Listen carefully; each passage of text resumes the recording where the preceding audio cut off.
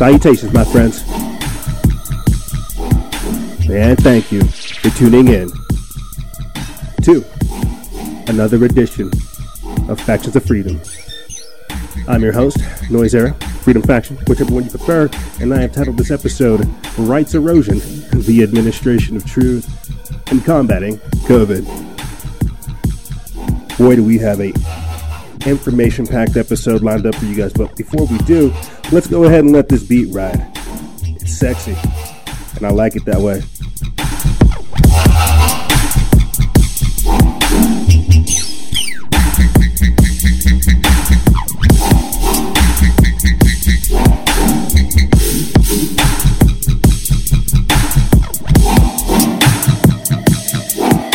Word.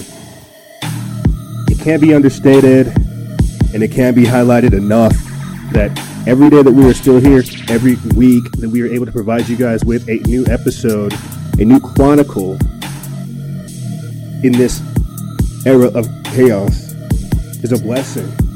It truly is a blessing and an honor to be here before you good people today and to have the setup that we have, man. That's something I really feel like should be highlighted, because as we continue to grow, diversify the information, expand on these platforms, and get dug in, it's got to be highlighted. It's got to be said, because it's because of your guys' continued support, the drive to get the work out there, and the epic aspect to the time frame that we're in, that we're able to provide this to you. So really, pat yourself on the back. And if you're with a homie right now, shake their hand, do that fist bump, let them know that we're just getting started. Wow. What can I say? You know, they want to call us non-essential, obsolete. What kind of rhetoric is this? What do you think's going to happen? You talk to people like that. You got to recognize people's power. You have to recognize that spark of divinity within them. Massage it. Right. Work with it a little bit. No. Instead, they want you to get comfortable with the idea of embracing darkness. They want to get you comfortable with the idea of abdicating your humanity, abdicating your individuality, not standing for anything, not believing in anything. What kind of nonsense is that? They want that. The rule of man, not the rule of law. But we all know man is corrupt. We're not infallible creatures. Yeah, we have a very, very interesting episode lined up for you guys, and clearly, it's not even an episode. If anything, it's a stamp, it's a mark, it is a capturing, a chronicling again of the times that we are in, and I am grateful to be your curator, to be your host, to provide you with such information. And with that being said, let's start the show. This is season 11, episode 3. How do you talk about the gradual erosion of our rights? How do you put a somewhat positive spin on this? And I don't think there is going to be a way for me to do so, team. I think the positive spin is being able to shoot you straight and, really be able to assess the situation. Really being able to look at things and say, this is fact, this is reality, this is truth. I don't like it. That's why I have to agree with it. You see, these articles, the things we put together for you good people, these productions, again, they're just snapshots, they're chronicles, they're a way for us to encapsulate the time frame that we are in. I thought about this before I went on a hike earlier this morning. I was like, shucks, I don't really think I put a whole lot of production into the show. I really don't. And I say that as I have like 2 studies sitting here, last week's notes, this week's Instagram live notes, some topics I'd like to talk to you guys about and more. And, endless amounts of articles, videos pulled up, dope tracks bringing us in. And I'm like, I don't really think I put a whole lot of production into the show. I think what this really is me trying to get comfortable in my ability to deliver the information to you guys. It's not necessarily production, like I ain't putting on makeup and things like this, but this is my ability to convey the times that we are in. Again, to use the information as a vehicle to get the information out. To get the message out. Because wisdom and knowledge is not information and data, but you guys get what I'm trying to say. The world we're living in is becoming vastly strange. Clown world, some might say, the New World Order, others might. The scientific dictatorship, the satanic inversion of the society we've built so far. There's a lot of different ways to attribute it, but people understand innately what's going on. I'll say this, and I'll start getting into the topics with you guys. I had this like epiphanous moment, this revelatory like sign, where this just like this instance where I was like, oh my God, we are literally having the right. We are having our rights taken from us, like thousands of years of work that got us to this point being taken away in minutes. And people really truly can't comprehend it because, well, they're in a trance-like state. They're distracted. And it's so crazy to me to see all these things take place, but at the same time to see society in such a lull. While you have some people desperately trying to figure out how to get involved, you have other people that are like, no, I'm good here. I'm just going to put my mask on. I'm waiting for the vaccine. Did you see all the NBA players got theirs? You should get yours too. And while this is happening, you have people like fighting mandatory vaccinations, coming up with pamphlets, leaflets, QR codes to get the information out there. And you have other people that are like, wow, these people are silly. I'm going to wear 5 masks today. I hope I don't have I hope I don't choke myself, basically. And it's just so crazy to see this dueling and competing reality as things take place, because it's all happening so fast, and we're moving at lightning speed. It is truly just, again, terrifying, magnificent. It leaves me sometimes awestruck and clearly at a loss for words, because what's happening truly is a blitzkrieg against our rights and against humanity. We will quickly begin to see this anti-human nature to COVID-19 surface, where humans are bad, where humans are dangerous. And how did that happen? How did we go from exalting the divinity within man to saying, wow, you better put that mask on and stop breathing. You're emitting carbon emissions. I bet you voted for America. I bet you voted for Trump. I bet you love your country. How dare you? You believe there's 2 genders? It's crazy, how they've just been able to flip society on its head simply through political correctness, pseudo philosophy, what they call wokeism and things like this. I've told you guys to watch out for that for years. And here we are, to where people's minds are so open-minded that we're throwing out everything we knew and more. And so as they create new laws, new rules, I wouldn't call them laws, it's just truly incredible to see as a whole. But I'm ranting. Let's go ahead and start getting into the episode for you guys. This segment, the rights erosion. I was going to call this segment Watchers' Rights, but it didn't sit well. I thought it was better for me to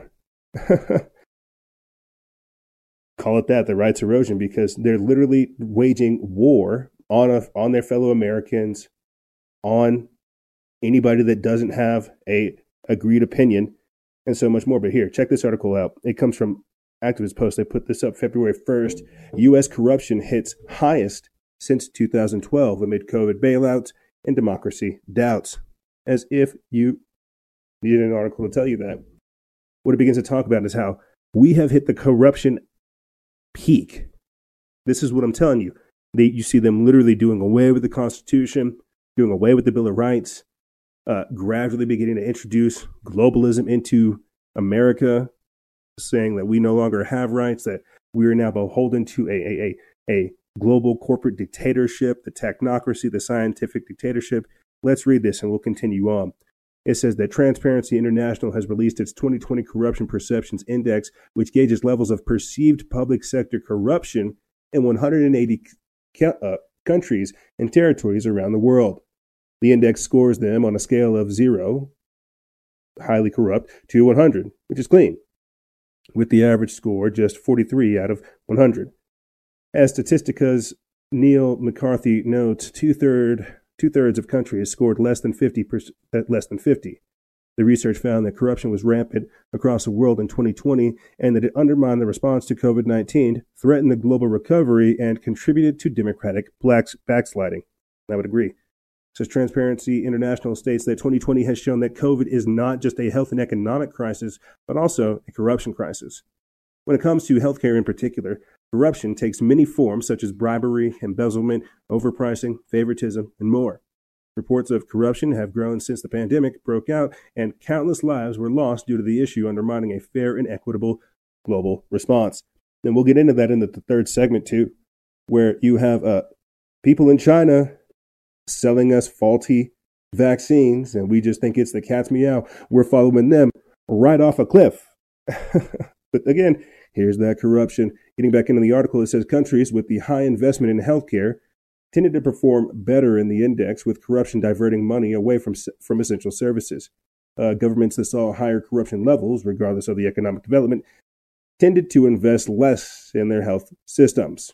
In 2020, the countries with the lowest perceived levels of public sector corruption were Denmark and New Zealand, with a score of 88, followed by Finland, Singapore, Switzerland, and Sweden. The opposite end of the index saw that South Sudan and Somalia scoring just 12, making them the worst offenders. Syria, Yemen, and Venezuela were also among the lowest scoring countries. The United States came only in 25th with a score of 67, its worst performance since 2012.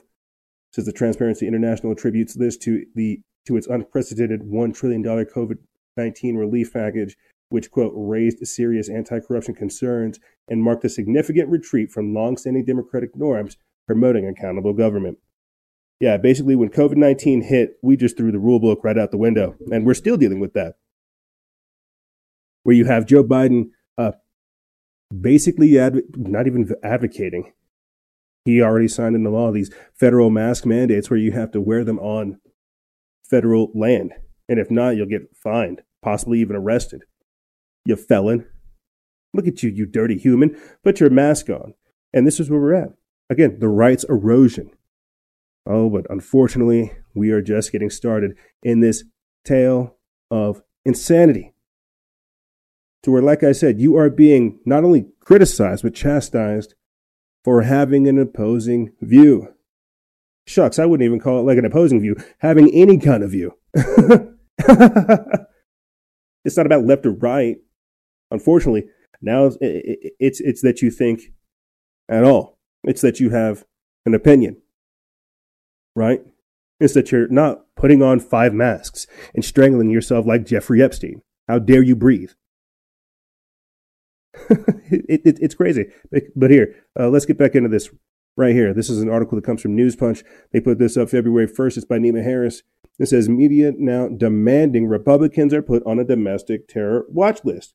Oh, that escalated very quickly. It's like 15 days to slow the spread, and now we're over here talking about isolation centers, health passports and things like this. And now Republicans are supposed to be put on a watch list, a terror watch list. This comes after they said that, hey, libertarians, nativists, anarchists, any of these type of people that are ists are against the system. Like, this is crazy. Let's get into this. It says that the media are now demanding that Republicans are put on a domestic terror watch list because of the presence of members like Representative Marjorie Taylor Greene, who's been making rounds around the news outlets this week. It says left-wing mainstream journalist Harold Meyerson published a column over the weekend advocating putting the entire Republican Party on the domestic terror watch list. Meyerson writes that Go to Greene's Twitter account, and you'll find her liking tweets that called for shooting Nancy Pelosi and executing FBI agents for their, quote, deep state persecutions of Donald Trump. Yeah, so these guys can burn down buildings, they can attack, they can cause billions worth of damage.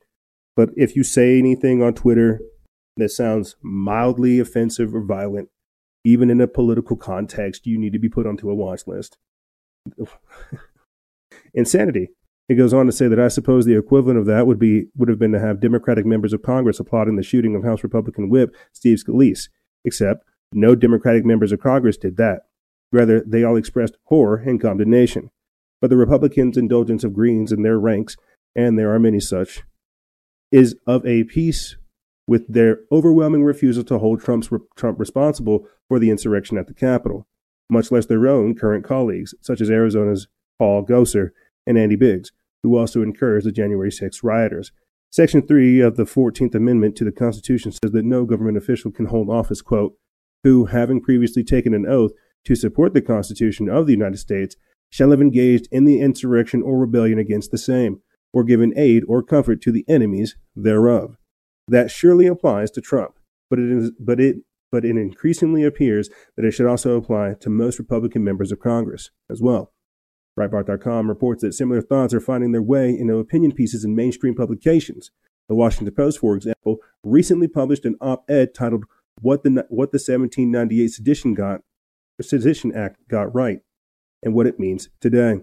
The column said that the danger of, quote, misinformation meant that free speech was not enough to sort out fact from fiction, and that the opponents of the Sedition Act, quote, were wrong to conclude that the truth would necessarily prevail in an open exchange of information.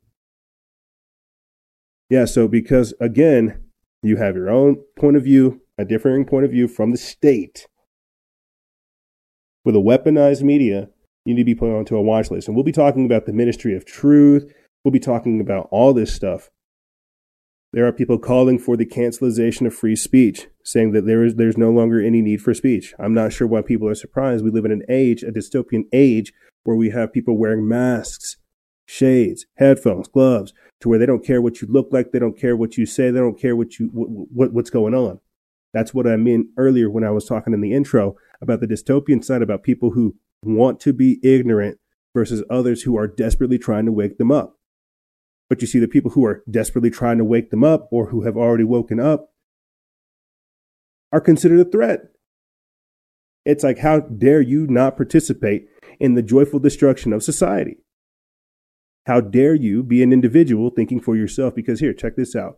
Libertarian terrorists, Ron Paul warns that the Capitol riot is being used to push an anti-liberty agenda. This comes from Ron Paul of the Ron Paul Institute, but the folks over there at Planet Free Will picked it up on February 1st. And before I get into this is exactly what we were talking about at the start of the show. How COVID-19 was literally a way for them to just not only wipe out the middle class, but run roughshod on us, erode our rights, and destroy civil liberties. There are countless studies that prove this. Mask Nazis? Federal mask mandates? My God, are you serious? And now I'm a domestic terrorist because I'm like, this is an overreach. Like, this is what happens when you give government massive amounts of power and we listen to these dirtbags. This is what happens again whenever you have, like, I guess like not like a nanny state. That's the best way to describe it. You have, again, the state declaring war against the very people it's supposed to protect. This is an anti-liberty agenda, an anti-human agenda.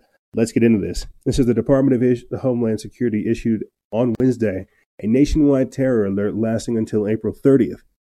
The alert warns of potential terrorist attacks from Americans who are, quote, ideologically motivated and have, quote, objections to the exercise of government authority and the presidential transition, as well as other perceived grievances fueled by false narratives. We talked about that just last week, and how they were saying, oh, look at these people who are using the Constitution. Look at these militia organizations. Look at what they're doing. That's what I'm telling you. Half of these protests and half of the things that are going on out there in the streets are traps. You see, that's where you got to get the law behind you on the side. Even if it is corrupt, you've got to figure out how to thread that needle to do the work. Somebody sent us in our Telegram chat the sheriff's handbook. So we've got to print out the sheriff's handbook and Black's Law because we've got to get educated, right? Just last year, that's what we figured out with hybrid warfare, lawfare, legal warfare. COVID-19 was also that. It was the evolution of warfare, you see. And so this is a part of it, being equipped, learning the tools that you have, learning your resources, learning your rights outside of the Constitution, outside of the Bill of Rights and things like this and more. Because legal and lawful are two different things. But here, I'm digressing. Look at me having an ideologically motivated speech. How dare I? Let me get back into this article. It says the language used in this alert suggests that millions of Americans are potential terrorists. Second Amendment supporting anti-war, anti-tax, anti-politics, anti-militarization, pro-life, and anti-Federal Reserve activists certainly have, quote, objections to the exercise of government authority. They are certainly viewed by the political class and its handmaidens in big tech and the mainstream media as ideological extremists. Anyone who gets his news from sources other than the mainstream media or big tech, or who uses certain, quote, unapproved social media platforms is considered to have this grievance, or have this, quote, grievance is fueled by false narratives. For something to be considered a false narrative, it need only to contradict the, quote, official narrative.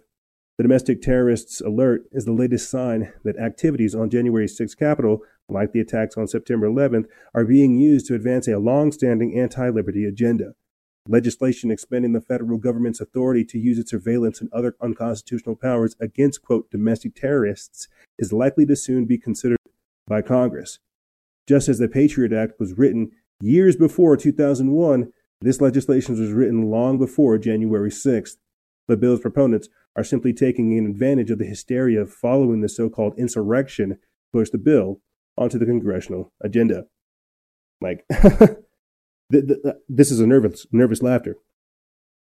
I say that because I'm already hearing people in my own local area say, those darn Trump supporters, those darn white supremacists, how dare they go to the Capitol? Those insurrectionists, they need to be arrested. They say, mijo, have you seen some of the pictures from the Capitol riot? There's a Confederate flag there. There are black people and brown people and white people and yellow people there all together. Do you know what that flag stands for, mijo? So I was like, yeah. But did you see how many other American flags were there? And I don't really think they're kind of racist if all the black, brown, white, and yellow folks is all getting together. I don't think, it's about the Confederate flag. I think it's about like that kinship. I mean, yeah, they might be racist, but it's just very interesting to see how many different people are perceiving this and what's going on and how they interpret it. Because this is the mainstream media, again, depicting anybody who has an alternative viewpoint as a domestic terrorist. And the sad part is you have, like, I remember whenever they said, oh, Parler is the safe hub for all these white supremacists and all these terrorists. And I was like, wow, that's kind of crazy, because I'm just putting out information there. I don't think that's a fair assessment. And so whenever we have these generalizations and these demonizations, this is really arrogance and ignorance at play, and people trying to grandstand, acting like they know what they're doing. But this is where we're at with this, with the virtue signaling social justice warrior aspect, to where people don't know how to think for themselves. They don't know how to go after information. They don't know how to research. They don't know how to discern information and figure out what is truth from fiction. And that's what the Big Brother nanny state reality is. That's the anti-liberty agenda.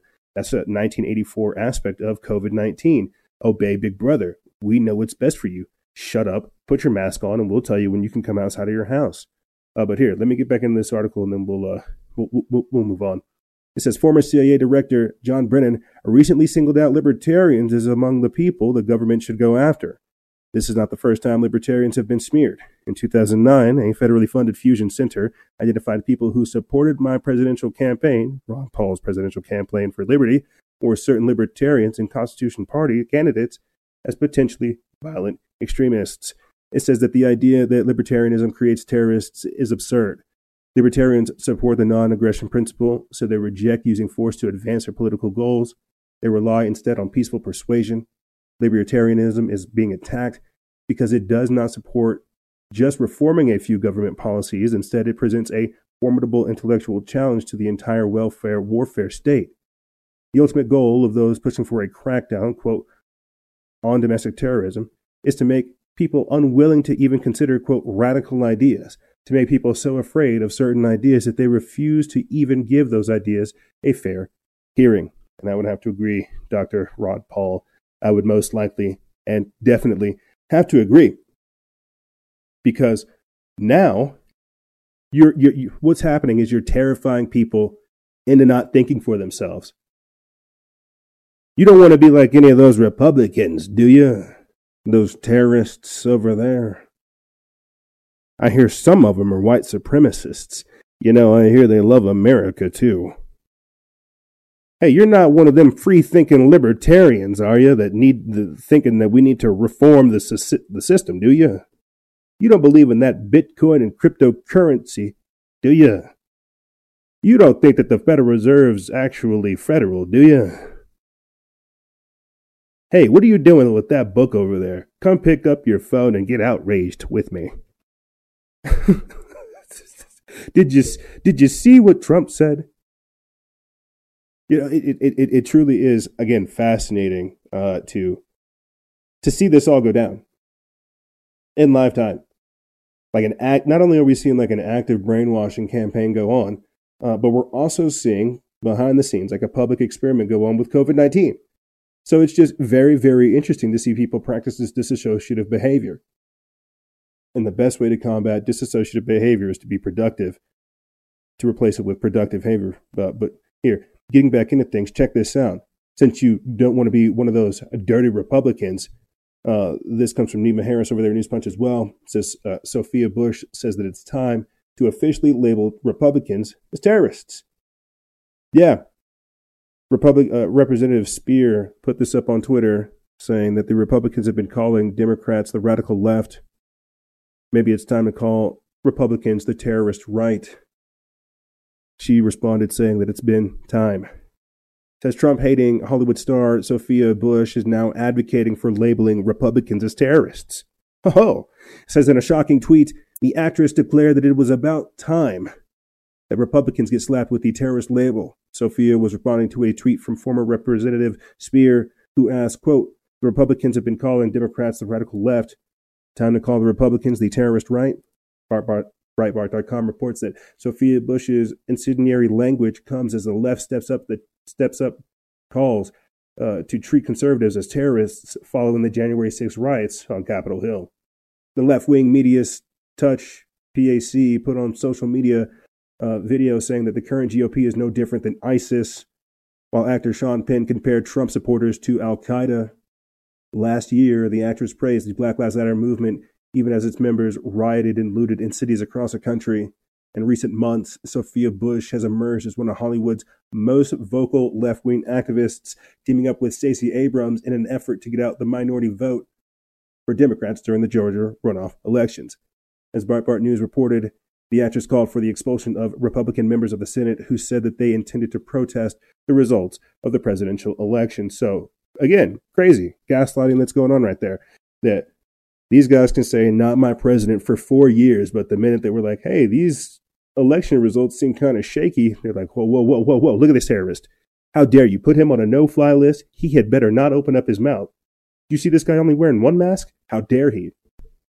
This is again, the incendiary language, the inflammatory behavior that these people are engaging in to gaslight us into doing something stupid. But again, you've got to understand, these people, our adversaries, are not going to give us credit for any of the progress that we have been able to make. So while they say these things, they do these things, you have to be made full aware of the progress that we've made, the things that we've been able to do, how we've been able to get them to expose so many agendas.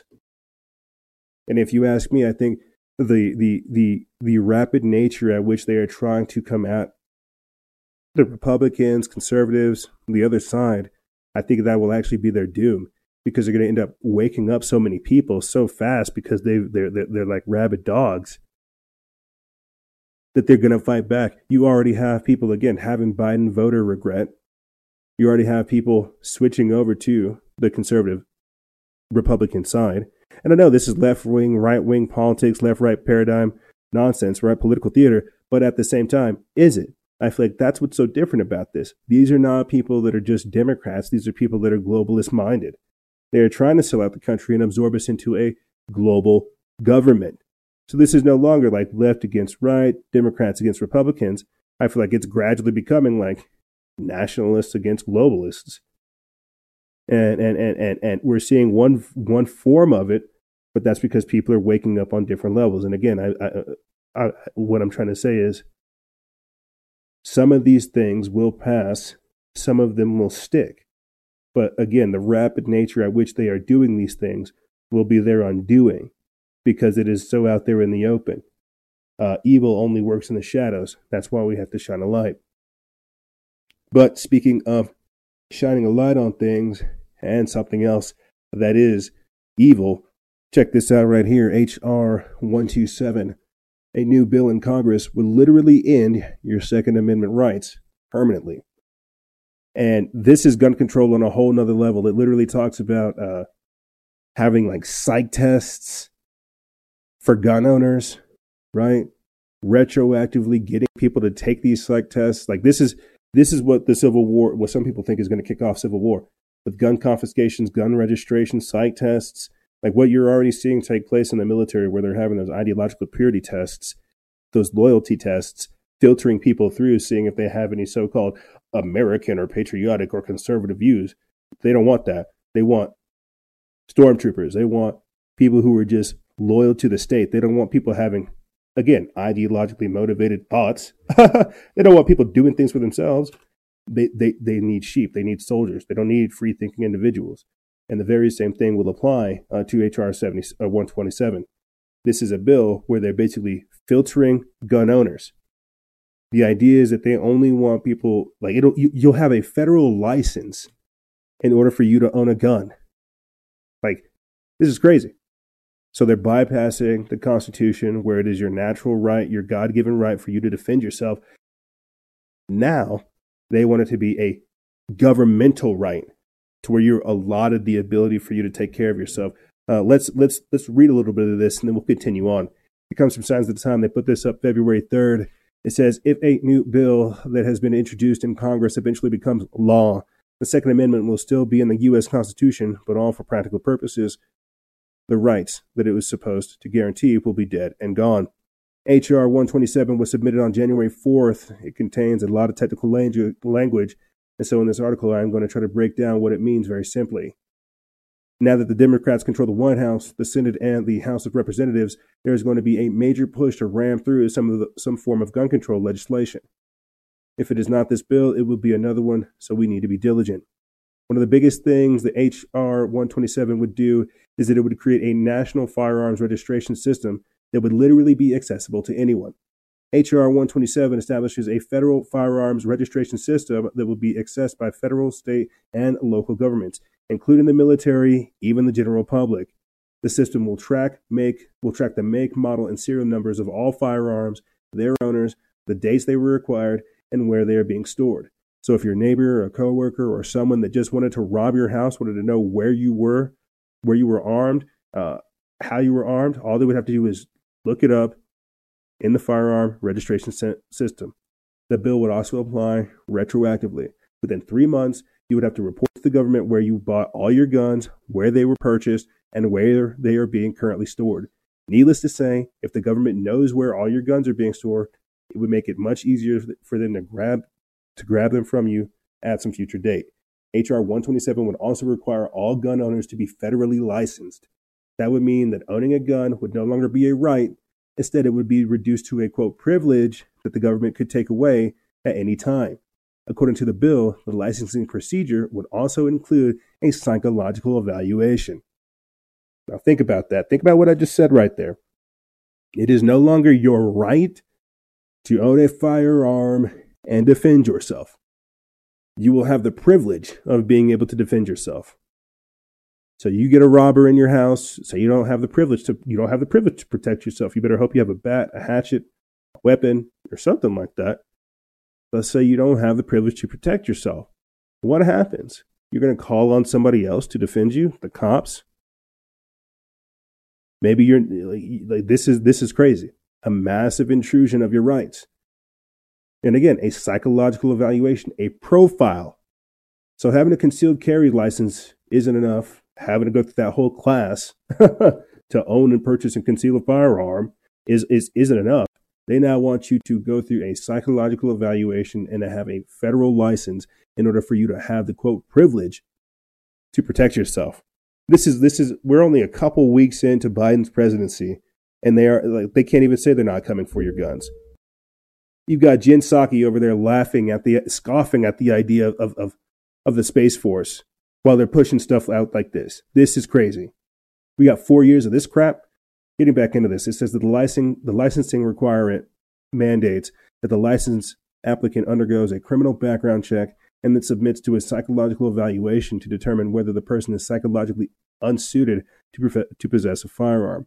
Successful licenses must show that they have an insurance policy, which will cost $800. I know a lot of guys out there that would definitely not want to go through any sort of quote psychological evaluation by a government-approved psychologist.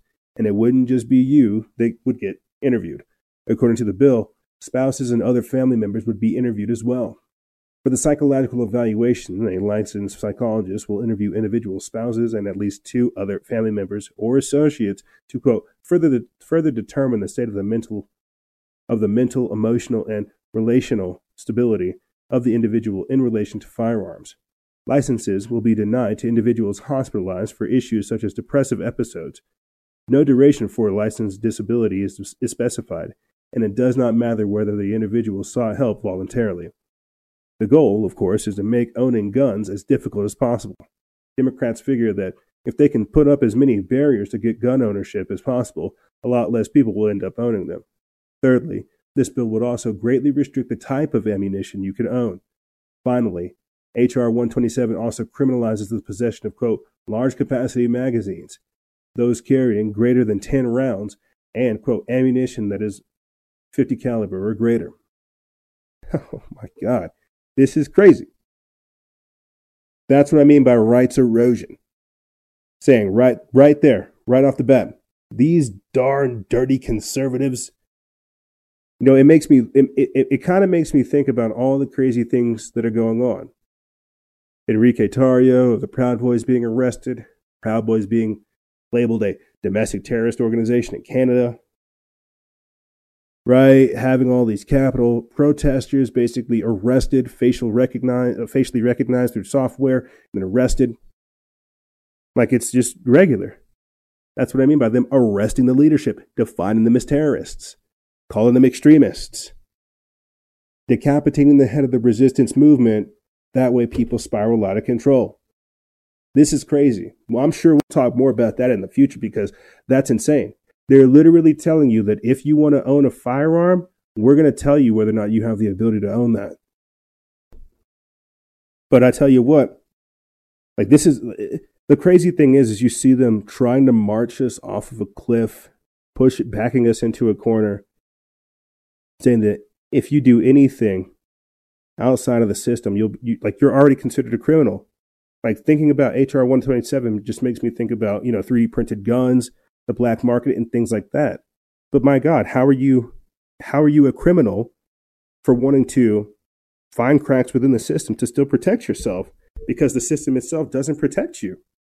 It postures itself as if it is actually a savior, as if it is actually a defender of your rights, when really it isn't.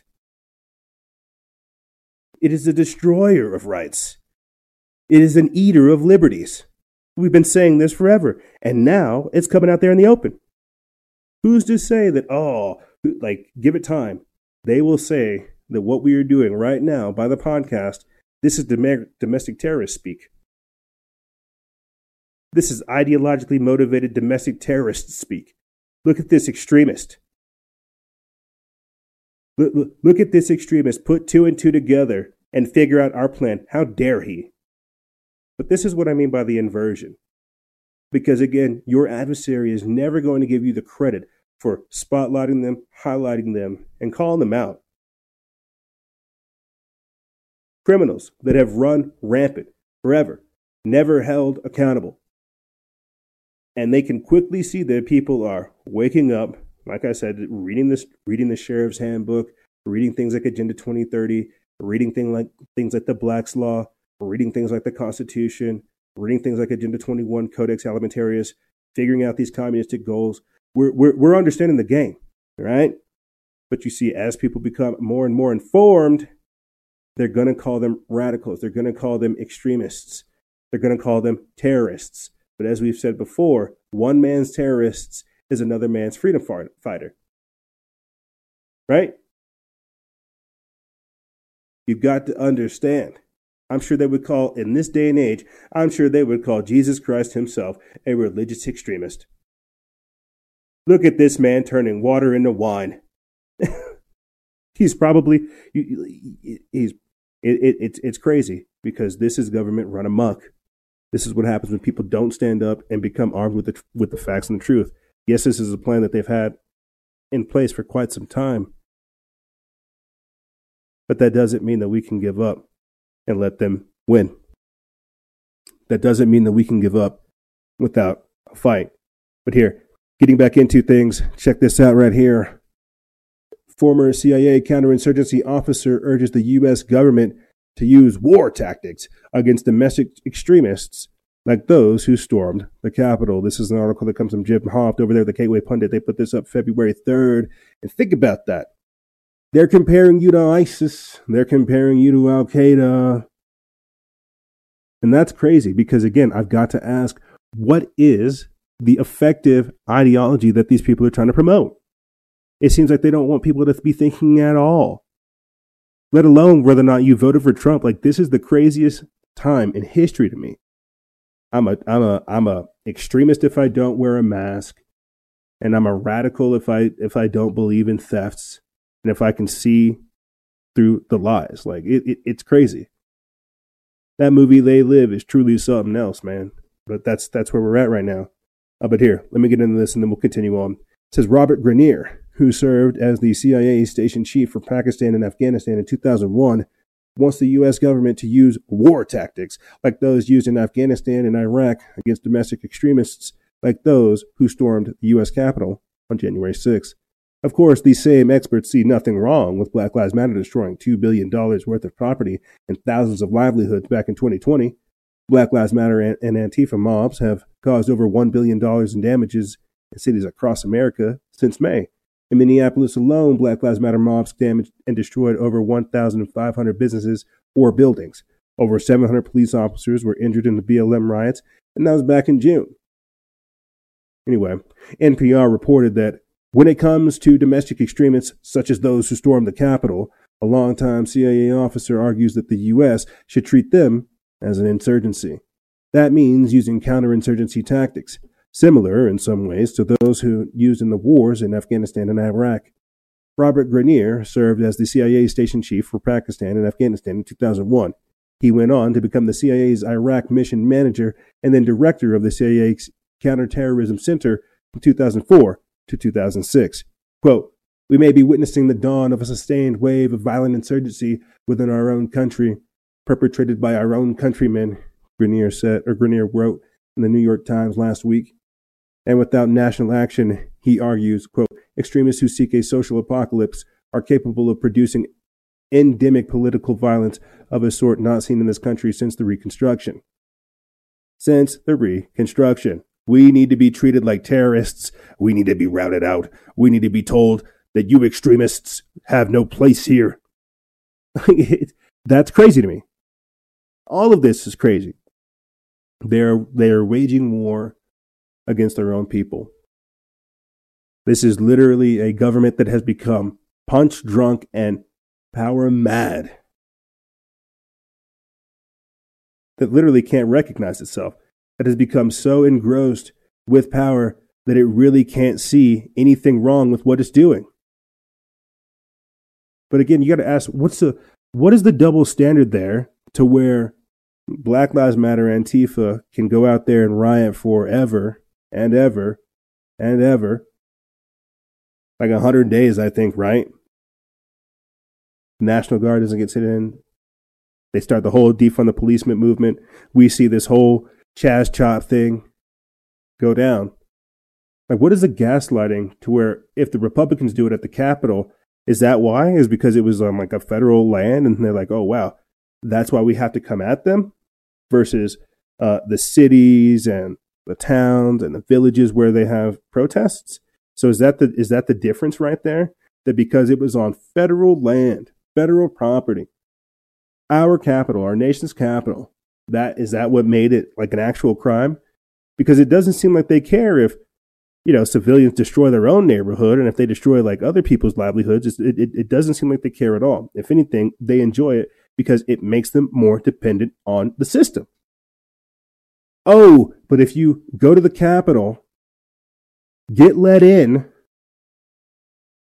and then begin to, I suppose, storm the Capitol, what would be considered a peaceful show of force before they shot Ashley Babbitt in the neck and let her bleed out there. But you get what I'm saying. Is that the difference? And that's why some people are saying that it could be a setup. You see? But here, we are going to play a quick clip for you guys and then go ahead and start closing out this segment. The sad part is it brings me no joy saying up any of this type of stuff, putting up any of these type of things. The sad part is, with the rights erosion segment, I'm gradually talking about how they have declared martial law. This is the police state. This is the war. This is the war against us, right? They have the war against drugs, the war against drugs, the war against terror, things like this. And now it's a war against us. Remember just last week we were saying that not Kamala Harris. What was her name? Tulsi Gabbard had asked Joe Biden, have you declared martial law? Well, he may not do that. Your enemies wouldn't do that. They're not going to tell you these things. They're not going to actively declare that we're in a state of war. They're just going to go ahead and start arresting what they call the opposition, indefinitely detaining people and putting people on domestic terror watch lists. But here is Tucker Carlson saying that Biden is letting troops in, accepting more daily, and he doesn't know when they're going to go home. Welcome to Tucker Carlson Tonight. Happy Monday. The news is moving with bewildering speed, in case you haven't noticed. We've noticed. No presidential administration has ever changed so many basic institutions and facts of American life and done it so quickly. We've done our best to bring you nightly updates on what's happening for the week and a half that Joe Biden has been president, but at times it's overwhelming. There's just too much to cover. Today, for example, we learned that the Biden administration plans to make the tiny District of Columbia our 51st state, a more corrupt English-speaking version of Monaco, as if lobbyists in Washington didn't have enough control over your life. Now they'll be U.S. senators. But that's not even the biggest news. Just a few hours ago, Biden officials informed us that after almost 65 years of working to build a nuclear weapon, the nation of Iran may be finally, and you'll find this amazing, quote, just weeks away from getting a bomb. After 65 years of trying. What a coincidence. You already know how that story is going to end. Another pointless foreign war. Trillions spent, many dead, the United States gaining nothing. We've seen that a lot, and it's happening again. Joe Biden just sent American troops to Syria. Well, you didn't know that? Yep. Hours after he became president, American soldiers crossed into the nation of Syria. Sending them to Syria was one of the first things Joe Biden did. Somehow most of the media forgot to even mention that. In their defense, as noted, there's a lot going on in the news, including a lot of troop mobilization. Syria is not the only place they're massing. Washington, D.C. looks like occupied Sarajevo tonight, a small city overflowing with soldiers. The troops came last month, tens of thousands of them. We were told they're going to protect the Capitol from the inevitable right-wing violence certain to accompany Joe Biden's inauguration. Then Joe Biden was inaugurated, and there wasn't any violence. Donald Trump didn't chain himself to the North Portico. Trump voters didn't rush the stage. The Trump restoration never happened. And yet, the troops stayed. No one in Congress seemed to notice, but in fact, they're still arriving as of tonight, thousands of them. As of last Thursday, National Guard troops from 23 states were stationed in Washington. That number seems to have risen over the past few days. We called the National Guard today to find out by how much, but they couldn't give us numbers or wouldn't. We do know that more states have sent troops since last week. You may have seen the video of soldiers getting off buses downtown near the Capitol. What are they all doing there? Again, National Guard leadership wouldn't tell us. Quote, "For operational security reasons," the spokesman said, "we will not get into specific details of the ongoing mission." Oh, soldiers in our capital, but we don't have a right to know. Got it. Oh. J.B. Pritzker, who's the governor of Illinois, was not so shy about the purpose. He laid it out very clearly. In a press release announcing the deployment of more soldiers to Washington, D.C., Pritzker explained that, quote, "We must root out the dark forces of racism, white supremacy, and disinformation that have created this moment." Let that sink in. The military has been deployed to Washington, D.C. to fight disinformation. All right, I'll put that link in the description bar below. And again, I want you guys to let that set in. That is Tucker Carlson on the mobilization of troops, where they're telling you what's happening at the same time. We can neither confirm nor deny that we are in martial law. Let that sink in. We're going to take a quick break, and when we come back, we're going to be talking about the administration of truth, right? It's kind of a play on words. Because we're talking about the Ministry of Truth being created by the Biden administration. The New York Times and Harvard have called for it. On top of that, you have Jeff Bezos stepping down as CEO of Amazon. Turns out the person who's replacing him was the person that decided to shut down Parler. We also have a video coming out from Project Veritas where the Facebook executives admit they're too powerful. And at the same time, the Biden administration has reached out to them. We are seeing the creation of the technocracy. We are seeing the creation of the big brother government, and unfortunately, the fall of our once great republic. Very, very interesting days ahead, dark days nonetheless, and I'll try to be here with you guys as long as I can. But like I said, ladies and gentlemen, we're going to take a quick break, and when we come back, we're going to be talking about this and more on the other side. Ladies and gentlemen, don't go anywhere. This is Freedom Faction over here on Factions of Freedom, and we'll be right back right after this.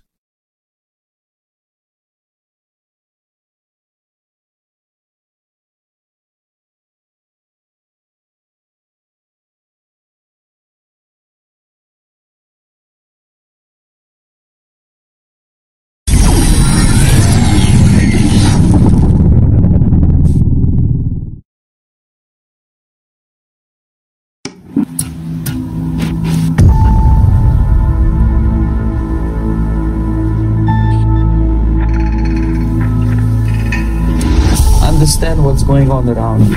You are in a state of war, and you have precious little time to save yourself.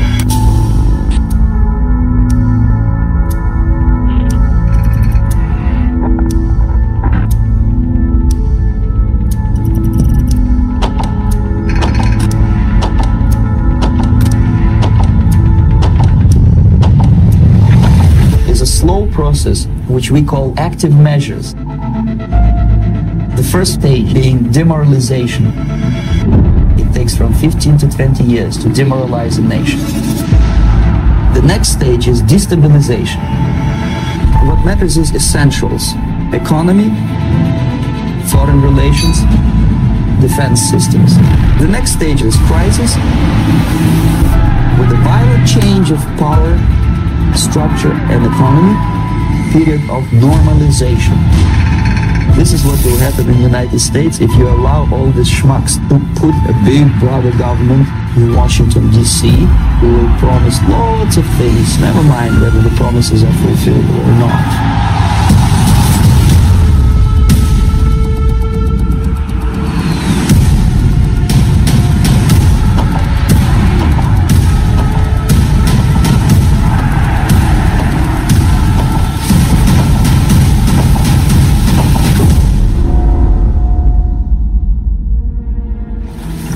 The time bomb is ticking.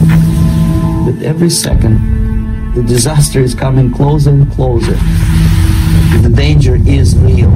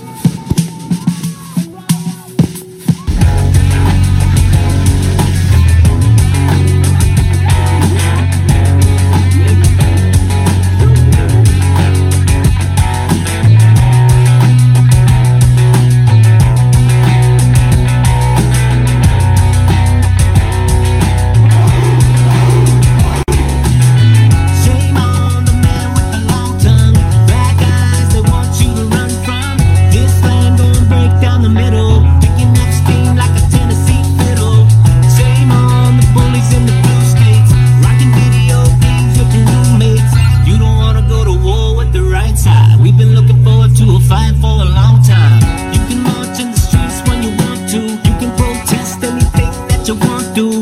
When you get to throwing sticks and stones, burning flags in the streets, we gon' break some bones. Try peace, then you had to ride in the streets. Now you even trying to ban my speech. This ain't gonna fly.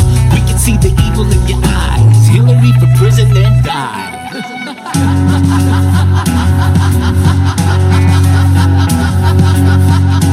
Now arrives the hour of action.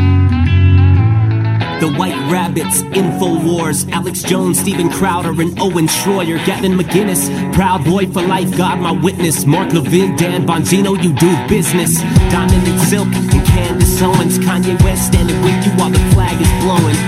Across the pond to Paul Joseph Watson, homie, you're the bomb like jihadis in Boston. Pun intended, so don't get offended. You snowflakes, safe space, spineless dependents. I'ma work my bloody hands to the bone while you dream about the day that you could get Roger Stone. The deep state, man, your cover is blown. About time that you sent Tommy Robinson home. Top off the jet, you did a lot of things you regret. Bill Clinton flying up in that Lolita Express. Shame on the man with the long tongue. Black eyes, they want you to run from. This land gon' break down the middle. Picking up steam like a Tennessee fiddle. Shame on the bullies in the blue states. Rocking video games with your roommates. You don't wanna go to war with the right side. We've been looking forward to a fight for a long time. You're not a racist if you voted for Trump. You're not a bigot if you wear a MAGA hat and get jumped. You're not a sexist if your girl makes you breakfast. You're not a privileged white male, just ignore the idiot leftists. This is where my family fought to survive, where they thrive with the immigrants who worked till they died, and they never had a beef with any temple or tribe. This is media controlling your minds. Together, we will make America strong again. We will make America wealthy again. We will make America proud again. We will make America safe again. And yes, together, we will make America great again. Don't tread on me, I won't tread on you. Cut me, I bleed red, white, and blue. Homegrown and down to get dirty. I'm a mean shot with my old 30-30. Brother, we can get it if you cross that line. You can take a look at my American mind. Fly over, drop him right on top. You know, just Shame on the man with the long tongue. Black eyes, they want you to run from. This land gon' break down the middle. Picking up steam like a Tennessee fiddle. Shame on the bullies in the blue states. Rocking video games with your roommates. You don't wanna go to war with the right side. We've been looking forward to a fight for a long time.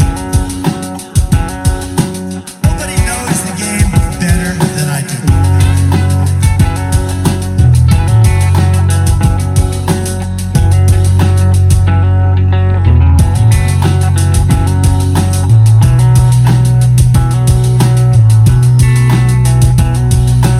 That's the end of that. You know, it's the only thing you can say.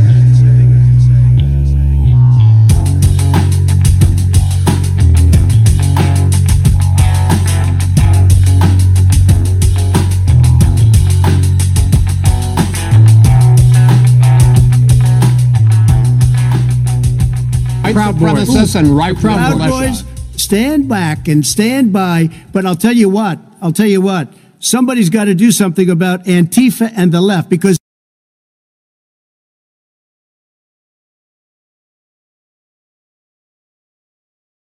Now we're back. Not sure what I'm doing about the left and Antifa, but we're back. You know, it's so crazy how, in the blink of an eye, the American empire has been let loose on its own people.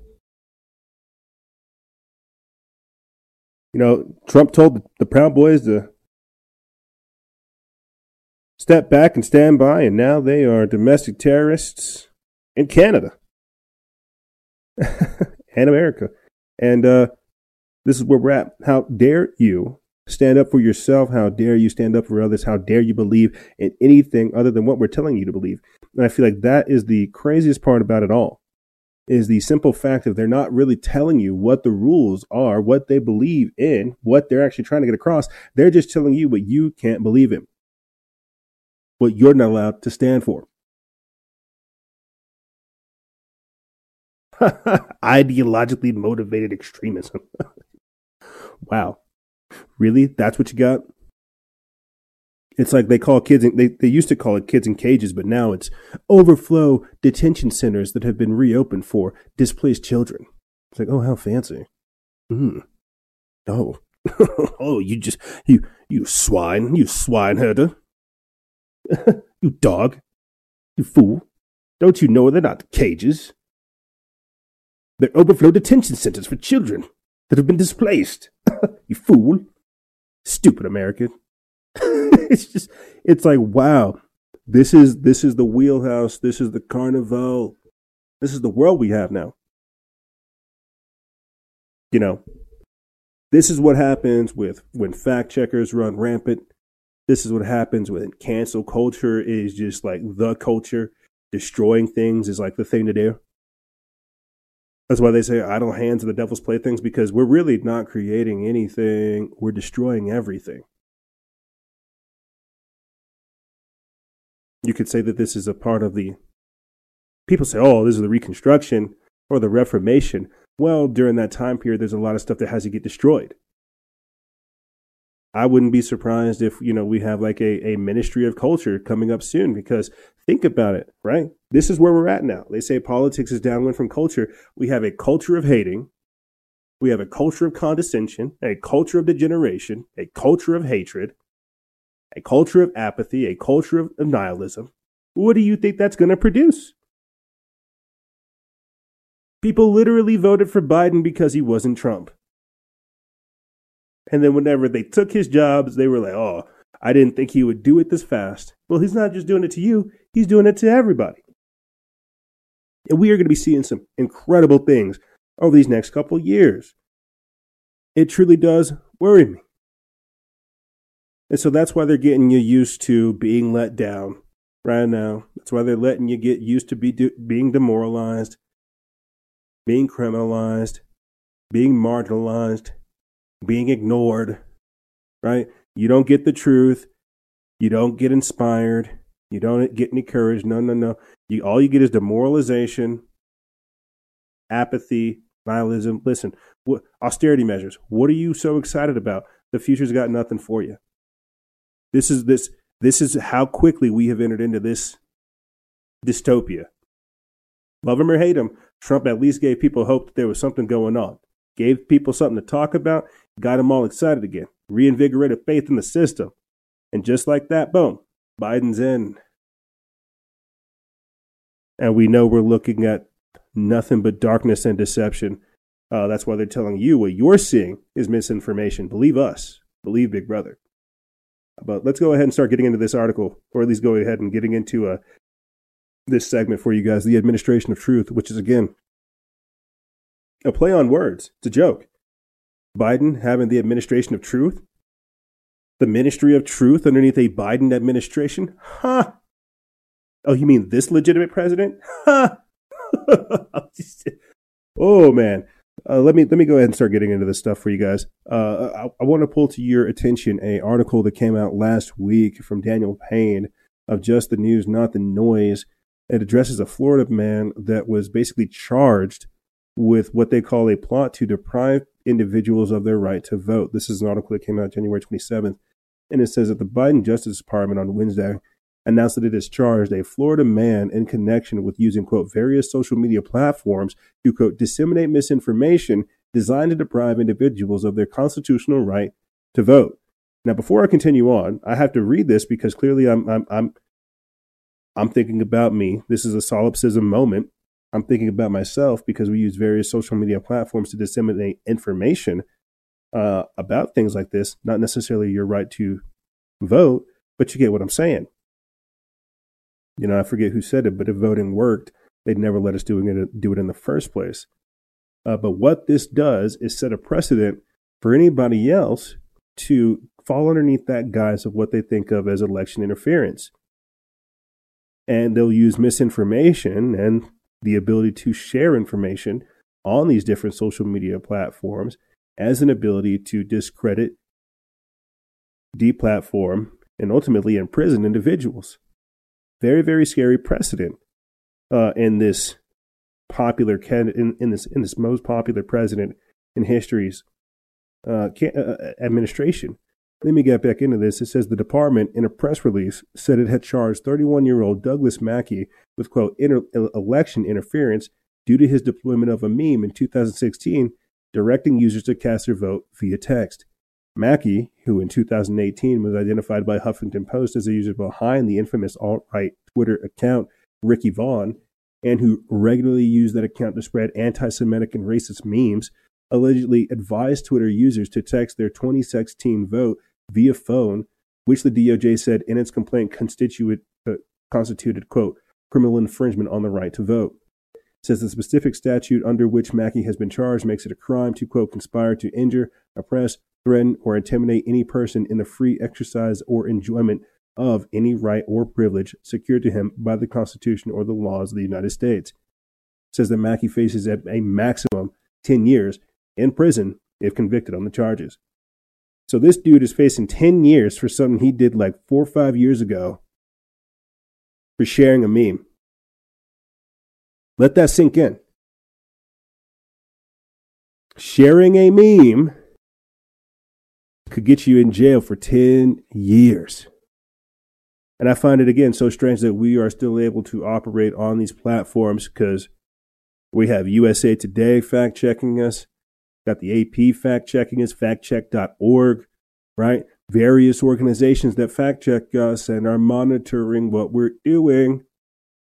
I'm clearly, I'm underneath surveillance of some kind, dude. I wonder it all the time. I was talking to my lady about this the other day. And I was like, why? Because I had like watched an interview of Mike Dunn, one of the Boogaloo Boys, and he was joking about how you're not a Boogaloo Boy unless you've been visited by the feds, like that's some kind of compliment. And I'm just like, dude, you're giving them all the evidence they need. You're not even like covering up your tracks if they're coming to visit you and you're proud of it. And so I thought to myself, well, shucks, why haven't I been visited by the feds? I don't want that like as like a trophy. Like, oh, guys, guess what? The feds came by the other day when I was like juggling my baby. I don't want that, but it is clearly something that enters my head. Why haven't we been deleted? Why haven't we been like visited? Have we been infiltrated? I mean, clearly we're being monitored to some degree, but I just have all these different questions that I don't really feel like I really take the time to explore doing this type of work. But I guess, again, we're just here doing it. We're here putting these pieces together, trying not to raise red flags, trying to put together essentially like a production and an episode that, again, chronicles this crazy clown world we've entered into. I don't think this is like any extremism or any radicalization. This is just me going over news articles and clips and things and trying to explain what in good God's name is going on. But here, let me go ahead and start getting back into things with you guys. We put up this video. Actually, we didn't. Project Veritas recently came out with an expose type video where Facebook executives admitted that they indeed had too much power. I feel like that's very important to read. Let me read a little bit of this article and then I'll play the quick clip for you. It says the latest expose by Project Veritas reveals hours of video obtained by an anonymous Facebook insider with Mark Zuckerberg and other executives admitting that they have too much power. Within the footage, some of which was shot before Biden's inauguration, Zuckerberg also claims that President Trump, quote, intends to use his remaining time in office to undermine the peaceful and lawful transition of power. He also comments on the Capitol storming, proclaiming that, quote, it was troubling to see how many people in this mob were treated compared to the stark contrast we saw during the Black Lives Matter protests. Perhaps this was before it emerged that the riot was mostly organized on Facebook. Zuckerberg also fawns over Biden and Kamala Harris. Then the footage. Let's play that up for you guys.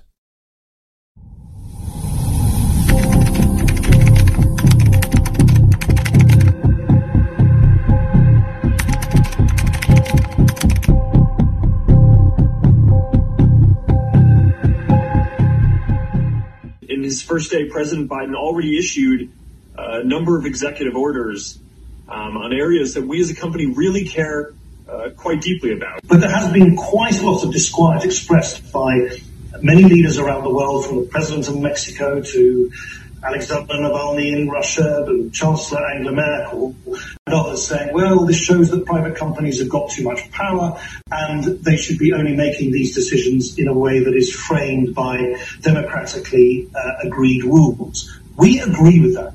We agree with that. Mark can be very clear about that. But ideally, we wouldn't be taking these decisions on our own. We would be taking these decisions in line with and in conformity with democratically agreed rules and principles. And at the moment, those democratically agreed rules don't exist. We still have to take decisions in real time. We have a system that is able to freeze commenting on threads in cases where our systems are detecting that there may be a thread that has hate speech or violence sort of in the comments. These are all things we've built over the past 3-4 years as part of our investments into the integrity space or efforts to protect elections. I wonder whether or not we can use Oculus to help a white police officer understand what it feels like to be a young black man who's stopped and searched and arrested by the police. And I want every major decision to run through a civil rights lens. I think that these were all important and positive steps, and I am looking forward to opportunities where Facebook is going to be able to work together with this new administration on some of their top priorities, starting with the COVID response. Project Veritas. Be brave. Do something. So there you have it. Mark Zuckerberg and various other CEOs within his company, presidents, employees, basically, his cronies, various people within the FedBook organization are looking forward to working with the Biden administration. They're looking forward to policing content. They are looking forward to moderating your messages and manipulating society. These people know full well what they're doing. They know that they're engaging in social engineering techniques. They know that they are literally the outlet where people get their news, their information, their entertainment. I think it's cancer. I'm kind of frustrated that we have become so embedded on Instagram and FedBook, but not really FedBook. We're really off of that, thank the Lord. But you get what I'm trying to say. These people know full well. That was Nick Clegg, head of global affairs at FedBook, that agreed, saying that they know they've acquired too much power. They know they are basically a government and a power onto themselves, but they are alluding and giving the appearance off as if they are democratic. Like, you've got to understand, these people, the technocrats, the scientific dictatorship, this corporatocracy that is living and breathing, coexisting with us, they know full well what they have created, what it is doing. That's why they'll go to Congress. That's why they'll sit there and they'll lie in front of people. They know it. Because they're snakes. They're reflections, imitations of humanity. But I'm ranting. What I'm really trying to say is, when we look at this type of stuff, when we look at the administration of truth working with these big tech organizations to, again, give you pre-approved content, curating information, monitoring messages, deleting content, again, literally shaping the truth for you. How crazy is that? And they know they're doing it. Like, I went on a rant earlier this week about how QAnon is essentially like a highly advanced, or how some type of QAnons, if people get into that type of stuff, or how they'll develop future QAnons that will literally be like AI chatbots that deliver massive amounts of so-called cryptic information curated specifically for you to make you think that you're learning something new. And I think that's kind of crazy, because people can't tell truth from lies anymore, fact from fiction. Like, things have become so blurred because of the technocrats and social media that they truly have been able to warp and manipulate reality. They have hacked reality. And it's just kind of crazy to see, because if we don't have a public square where we can exchange information to where we're able to express ourselves effectively and engage in civil discourse or even agreements, that's very dangerous in this new society where they're wiping away certain rights, telling you to put your mask on, censoring free speech, not allowing the First Amendment, things like this and more. Like again, just like in the previous segment where we were talking about these ideologically motivated extremist actions that are taking place, we're just asking what the system thinks is an appropriate mindset. The same thing can be said for Facebook and these technocrats and more.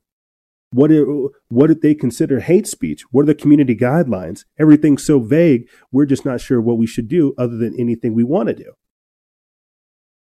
Very, very interesting world that we have found ourselves in, ladies and gentlemen. Because guess what? We're not done. That's the sad part. If anything, we're just getting started. These people, this is after they've declared you a domestic terrorist. These people are literally power tripping. They're like, great, we have more power than a government. We have all the attention, all the money. What do? Let's begin to rewrite history. Let's change society as a whole. Check this out. And now you have the White House pressuring social media companies to censor hate speech. Here's Jen Psaki. As you know, President Trump has been barred from a lot of social media sites. Just curious whether you think his absence has made your job any easier or the White House's job any easier as it kind of goes forward on these COVID negotiations. In what way? He created a lot of noise, right? He would have certain gravitational pull with Republicans who may be more inclined to take a harder position. Wonder if that's been anything that you guys have thought about or kind of considered. This may be hard to believe. We don't spend a lot of time talking about or thinking about President Trump here. Former President Trump, to be very clear. I think that's a question that's probably more appropriate for Republican members who are looking for ways to support a bipartisan package and whether that gives them space. But I can't say we miss him on Twitter. Does President Biden support the continuing ban of President Trump on their sites?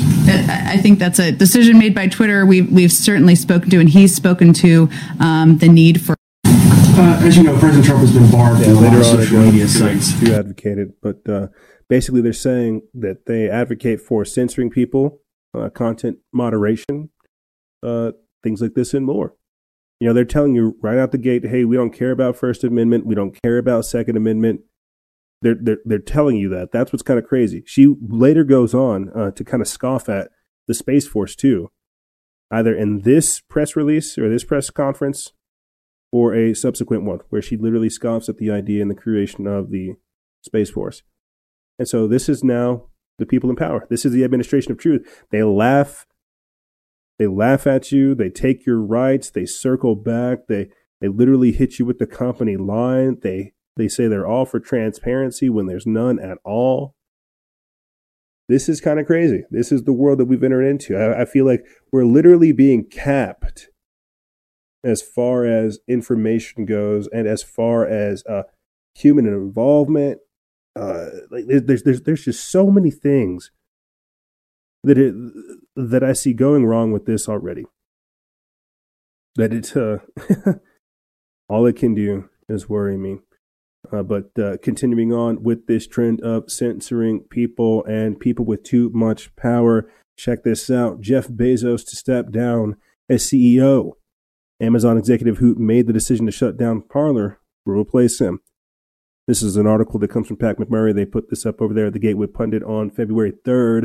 And it says Amazon's Jeff Bezos announced that he will be stepping down, and Amazon Web Services CEO Andy Jassy, who was ultimately responsible for banning Parler, will take over as CEO. 100% Fed Up reports that Jassy will become the new CEO of Amazon later this year.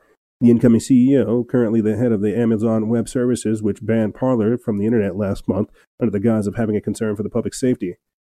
AWS kicked Parler offline earlier this year, claiming that the users on the social media platform might, quote, incite violence, a narrative being used by several far-left big tech companies to justify taking unprecedented action against President Trump and his supporters. Before I continue on, this is the trend. I thoroughly believe that this will become the trend. So things like Telegram, MeWe, Minds, these platforms, Clout Hub, Gab, we can only hope that Gab stays up there, but they're going to be taken off because it's going to go down to URLs. It's going to go down to, again, service providers. I think just today, either just today or yesterday, one of the former CEOs of Parler came out saying that he was removed from the board, that they had made a board-wide decision to remove the previous CEO and replace them with somebody else. And so what you're seeing is money work. You're seeing money talk. Like, these people used us as the product. When everything was free, they used us as a product to get embedded into their services.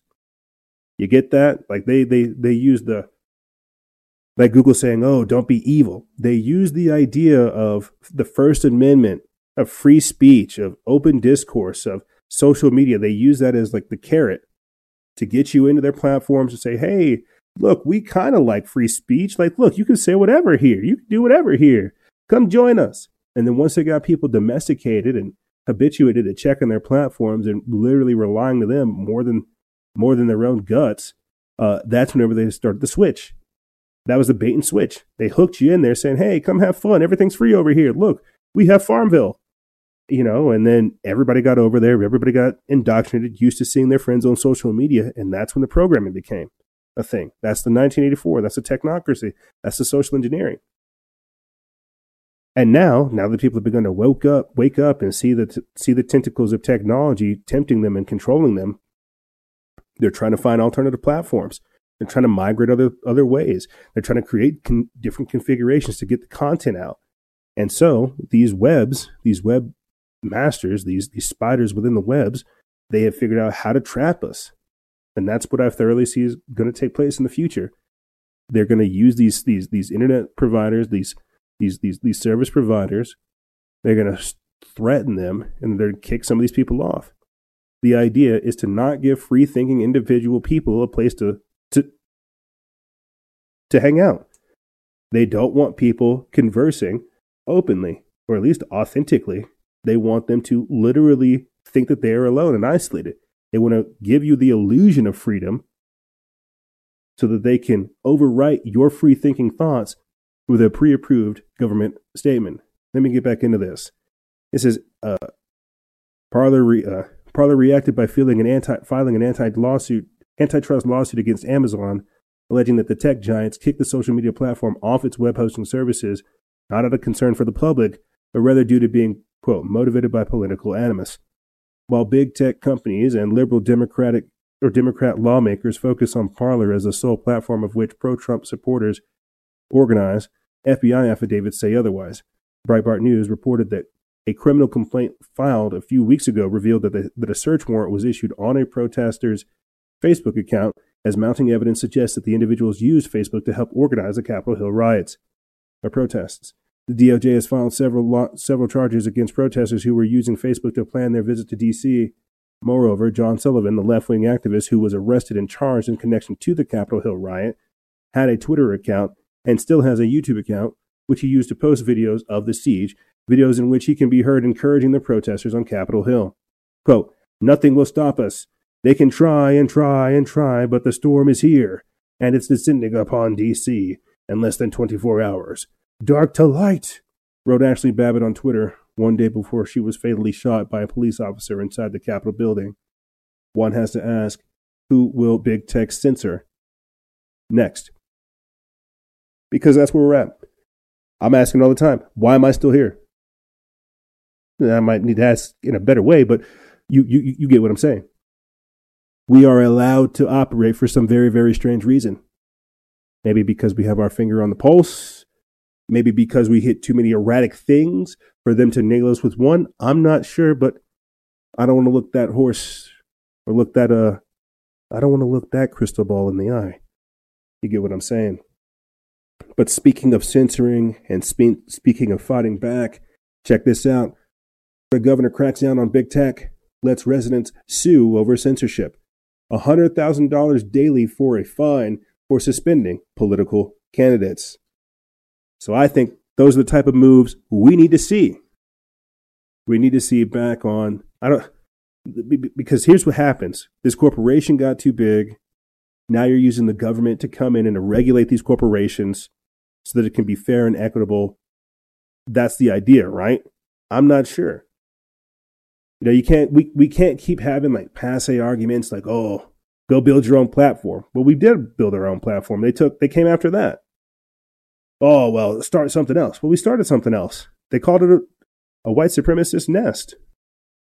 Oh, well, just go over here. It's like this is the mindset to where no one ever wins. And these guys just accrue more and more power, and we let them. To a degree, I would say that we need to have the government get involved in some of these organizations. I mean, they already are to a degree, but we need to have a public relationship to where we can see them being throttled. So I think this is a step in the right direction. I think we'll see more of this.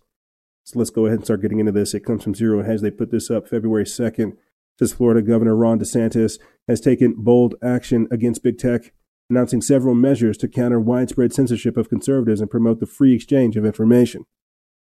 As reported by Breitbart's Alum Bakari, the measures announced on Tuesday in a 45-minute speech include mandatory opt-ins on content filters for Floridians, fines, and grants residents the ability to sue over censorship. More via Breitbart.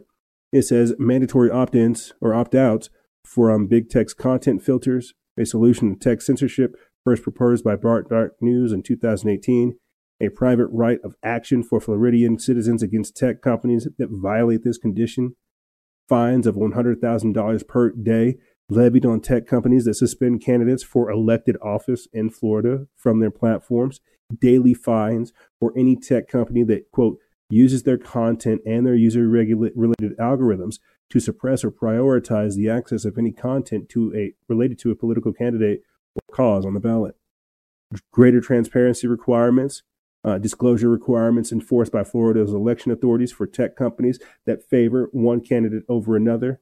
And it also says power for the Florida Attorney General to bring cases against big tech companies that violate these conditions under the state's Unfair and Deceptive Practices Act.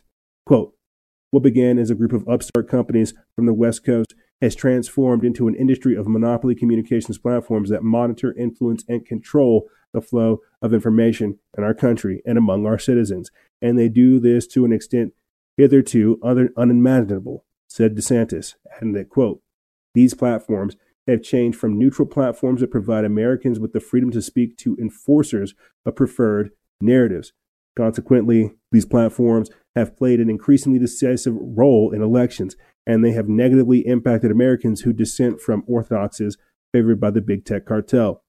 Some 250 million Americans, or around 4 out of every 5 people, have social media accounts. Other Florida conservatives weighed in on Tuesday's announcements. You guys can read more about that on the actual article. But that's more of what we need. We need more leadership, basically. We need people with some huevos stepping up saying, hey, you can't keep doing this. You're actually interfering with people's livelihoods. You're interfering with the natural flow of things, the rule of law, how our country is organized. I know this censorship isn't a big deal to you, but you're messing with people's political campaigns, which also interferes with how we do things. And so while you might be censoring one opinion, you're actually not allowing the free exchange of information, the free discussion that we pride ourselves on. We're big boys, we're big girls, we can take it.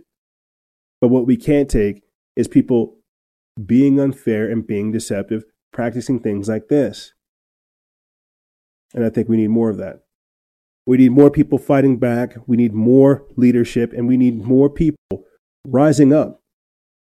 Because at this point, like I said before at the start of this segment, it's seeming very dark, like we're out here by ourselves, seeing all of these, again, deceptive and unfair, manipulative practices being done on the public. The people don't feel like they have a voice. No one's fighting for them. Everybody's hands are tied. But that's why I say kudos to you, Florida Governor Ron DeSantis, for fighting back against big tech. And I think we'll see more of that. Hopefully we have more politicians and more actual influencers that do some good, shining a light on the injustices of society. Speaking of or about more injustices right here. Michigan prosecutor dismisses over 1,600 of Governor Gretchen Whitmer's COVID violations, ruling them unconstitutional. This is an article that comes from Joseph Weber over there at Just the News, Not the Noise. They put this up February 2nd. And it says a county prosecutor in Michigan has dismissed more than 1,600 ordinance violations and misdemeanor citations related to Democratic Governor Gretchen Whitmer's coronavirus emergency orders that have been determined to violate the state constitution. And that's what we need more of. These dictators and these politicians think that they can get away with all this stuff because they haven't been held accountable. Just like Governor Gavin Newsom rolling back some of the lockdown orders after a Biden administration. Well, you got to ask, is it because of Biden or is it because of people organizing against him, trying to recall him because they say it's inevitable? You could say the storm is here, but that's what I'm saying. Because of what they are doing, the rapid nature at which they are moving, it is forcing people to wake up. It is forcing people out of their comfortability shells. They are seeing this tyranny and they are fighting back. They're learning what they can do. But you got to understand that for the past 3 to 4 generations, people haven't had to get politically activated like this. They haven't been motivated. But that's also what I'm talking about. This is no longer just the left against the right. People are literally seeing their rights be eroded day by day. Governors coming up with unconstitutional edicts, forcing them down your throat. Wear that mask. Oh, you didn't wear that mask? You're fined. It's like, what? No going to the park. Churches aren't essential. Go to a liquor store. You're not allowed to shop. Wasn't it in Michigan where they literally shut down the seed aisle? That's how you know this isn't for health. This is about power. And so for somebody to dismiss all of her violations, that's a good thing that we need. They need to slap this witch in the face because these people think that they can get away with these things. And once they run amok with power, well, you see what Biden's already doing. We need to start calling out these people, recalling them, deposing them, getting them out of office, letting them know they're on notice. That's not ideologically motivated extremism. That's honesty. You're taking food from people's mouths. You're destroying the livelihoods of families. You're destroying this country and people's futures. And you don't want them to stand up? How dare you? And how dare you for going along with it? Shame on you. You see, that's where we need to start coming from. Casting shame on these people. Not getting involved in the left-right paradigm nonsense. No. Appeal to their human aspect. Shame on you. You know full well what this is doing. Shame on you. And that's where we need to come from. Destroying people's lives. Disrupting the natural order of things. Again, this is the rule of law versus the rule of man. That's all I can say. Shame on you, Governor Gretchen Whitmer. But good on that prosecutor for dismissing that. And if we see more of that go down, that'll be the template. That'll be the formula. That'll be the format to where people push back and say, you know what? This is uncalled for. I'm not going to enable this type of behavior. We do not need to have this type of rule of law because it's not actual law. Oh, they say trust the science. This isn't law. This isn't science. This is authoritarianism and it needs to be exposed. Shame on you. Shame on you for trying to pull that on me. How dare you? Oh my God. Look at this right here. Tyrannical California Governor Newsom panics as his recall becomes inevitable. Yeah. Yes. And we need more of that right here. California Democratic Governor Gavin Newsom looks almost certain to be fired from his job as governor as the recall efforts near its goal of 1.5 million signatures. Yeah, that's right. An article that comes from Nima Harris over their News Punch. They put this up February 1st. It says Newsom, a deeply disliked governor, has seen his approval numbers plummet to historic lows as the coronavirus pandemic ravages California. Yeah, because we saw with California, New York, and other states throughout the country like Chicago and Michigan, or I guess Illinois and Michigan, where they were just running amok with power, man. They were just having a field day. And again, you didn't think people were going to get organized? You're over here shutting down businesses, Newsom, but allowing for your winery to still open? Oh, people can't go out there and have dinners, but you can? And so here's the truth. Here's what's really happening. I'm not even going to read this. Here's what's really happening. People are getting frustrated seeing this type of stuff and they're getting activated. The trap was to get us addicted to social media thinking that that was going to be the change. That's how it works. That was more of that carrot and the stick type stuff. They got us trapped inside of the cage. We can't do anything about it. What we really should be doing is rallying the troops, networking with other people, other organizations. I'll try to figure out another way to explain this, but earlier this week, I talked about my MMORPG role casting system, the massive multiplayer online RPG role-playing game class style system, where you have your wizard class, your warrior class, your healer class, and your range class. You see, here's the problem. We're over here getting addicted to social media, but not getting organized, not getting strategic, not getting tactical. And so when we get outraged on social media, that's good. That's one thing. But we also need to be organized out there in the three-dimensional real world. We need to be networking with other groups. You see, people that work on either vaccines, people that work on the legal aspect, people that work on the environmental aspect, people that work on the social cultural aspect, people that work on the financial aspect. We need every hands on deck. But you are not going to get that on social media. I tell you that. Because it is a facsimile of the real. It's not authentic. But you see, that's what they've got us doing over here, pandering to people on social media, virtue signaling, acting like we're supposed to care about these things when we're not actually fighting the fight, doing the work, getting organized and combating this. But the very same way that I am sitting over here talking and lecturing to you, my good friends, is the way that these things are happening in people's backyards, in their own homes. Because the thing about freedom is no one holds on to it. It's an idea, and ideas are bulletproof. And now, Governor Gavin Newsom is going to be recalled.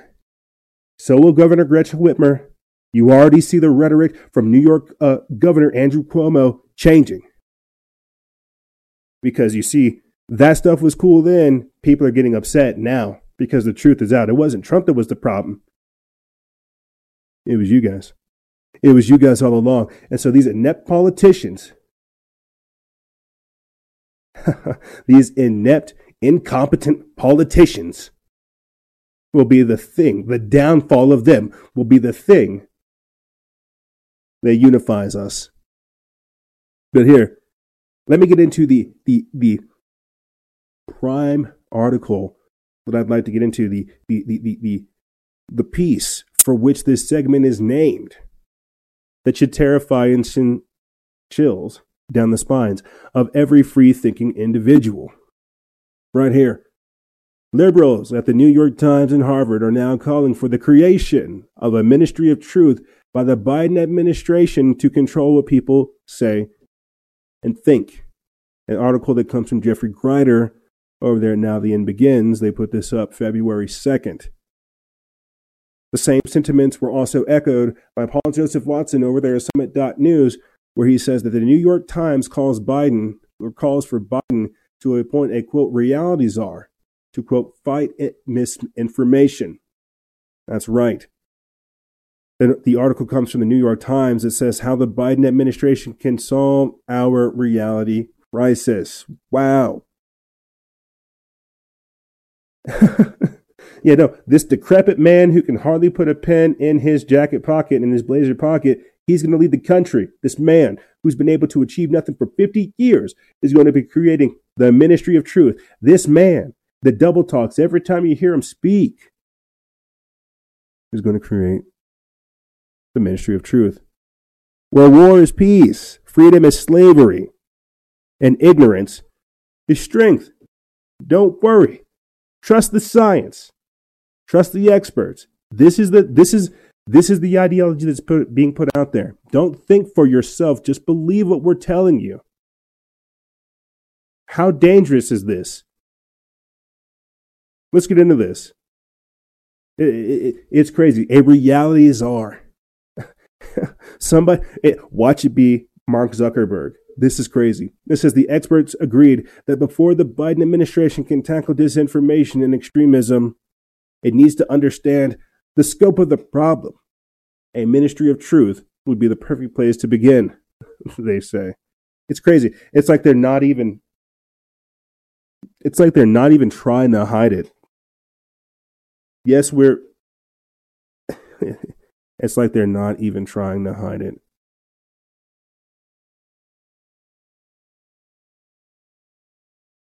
Amazing. I'm sorry. I'm kind of at a loss for words. But here, let me get back into this article. It says it's funny how every time the liberals talk about radical groups, they never mention outfits like Antifa and Black Lives Matter, whose 6 months worth of deadly riots caused 12 deaths, 2 rapes, and over $2 billion in damages. They never mention Occupy Wall Street, the Sunrise Movement, or any of the leftist agitator groups. Oh, wait, my bad. Totally forgot that George Soros spent millions for his share in the New York Times. Yes, the same George Soros who spent billions financing the left riots here in the United States since 2013. Says, quote, the Ministry of Peace concerns itself with war. The Ministry of Truth concerns itself with lies. The Ministry of Love with torture. And the Ministry of Plenty with starvation. These contradictions are not accidental, nor do they result from the ordinary hypocrisy. They are deliberate exercises in doublethink. George Orwell, 1984. If you're a Bible-believing Christian, you better prepare for a touch of persecution before Flight 77 takes off. At this point, that's almost a foregone conclusion, even in the pre-tribulation rapture, were to happen this springtime. But be strong. Quit ye like men and women who serve the risen Savior. It is for this moment we were saved, and this time that we are called to do what soldiers naturally do. The war is real, the battle hot, and the time is short to fight. This comes from the New York Times. It says how the Biden administration can help solve our reality crisis by creating a ministry of truth. Crazy. Joan Donovan, the research director of Harvard University's Schronstein Center for Media, Politics, and Public Policy, suggested the Biden administration could set up a, quote, truth commission, similar to the 9/11 Commission, to investigate the planning and execution of the Capitol siege on January 6th. Says this effort, she said, would ideally be led by people with deep knowledge of the many, quote, networked factions. Wow. Sounds like a factions of freedom. The many networked factions that coordinated and carried out the riot, including white supremacist groups and far-right militias. Quote, there must be accountability for these actions, Dr. Donovan said. Quote, my fear is that we will get distracted as a society and focus too much on giving voice to the fringe groups that came out in droves for Trump. These experts were heartened that the Biden administration had already announced a, quote, comprehensive threat assessment of domestic extremism after the Capitol riots. But they cautioned that categorizing these extremists as, quote, domestic terrorists, while understandable given the damage they've caused, could backfire. They noted that counterterrorism efforts had historically been used to justify expanding state power in ways that end up harming religious and ethnic minorities, and that today's domestic extremism crisis didn't map neatly onto older, more conventional types of terror threats. Instead, they suggested using news and narrower labels that could help distinguish between different types of movements and different levels of influence within those movements. A paranoid retiree who spends all day reading QAnon forums isn't the same as an armed militia leader, and we should delineate one from the other. Several experts I spoke with recommended that the Biden administration put together a cross-agency task force to tackle disinformation and domestic extremism, which would be led by something like a, quote, reality czar. It sounds a little dystopian, I'll grant, but let's hear them out.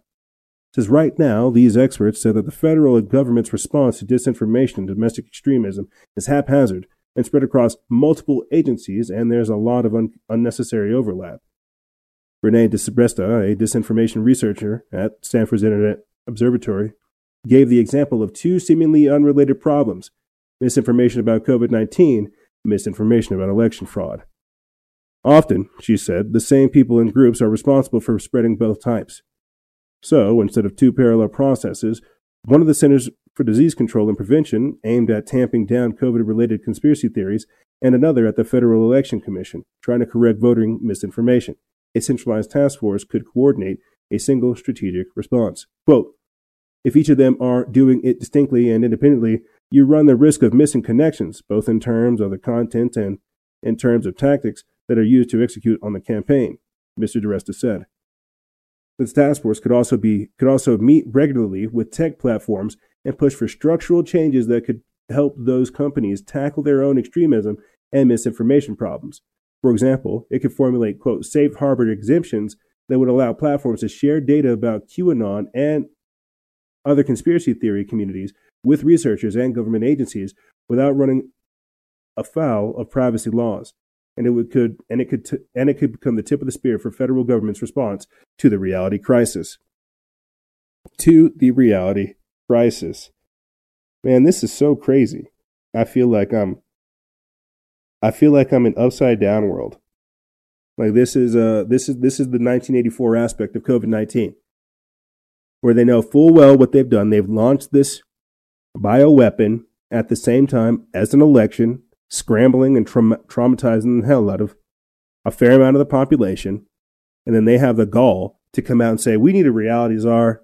All right, we need somebody to help distinguish fact from fiction. We need the Biden administration to come up with a ministry of truth.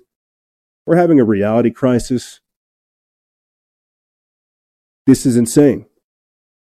So after they've literally traumatized, radicalized, and brainwashed and demoralized a fair amount of the population, they decided to come out with a ministry of truth, a reality czar, to help tell people this is what you need to believe in. Don't worry about all these other viewpoints. Don't worry about all these other ideologies. We'll tell you what to think.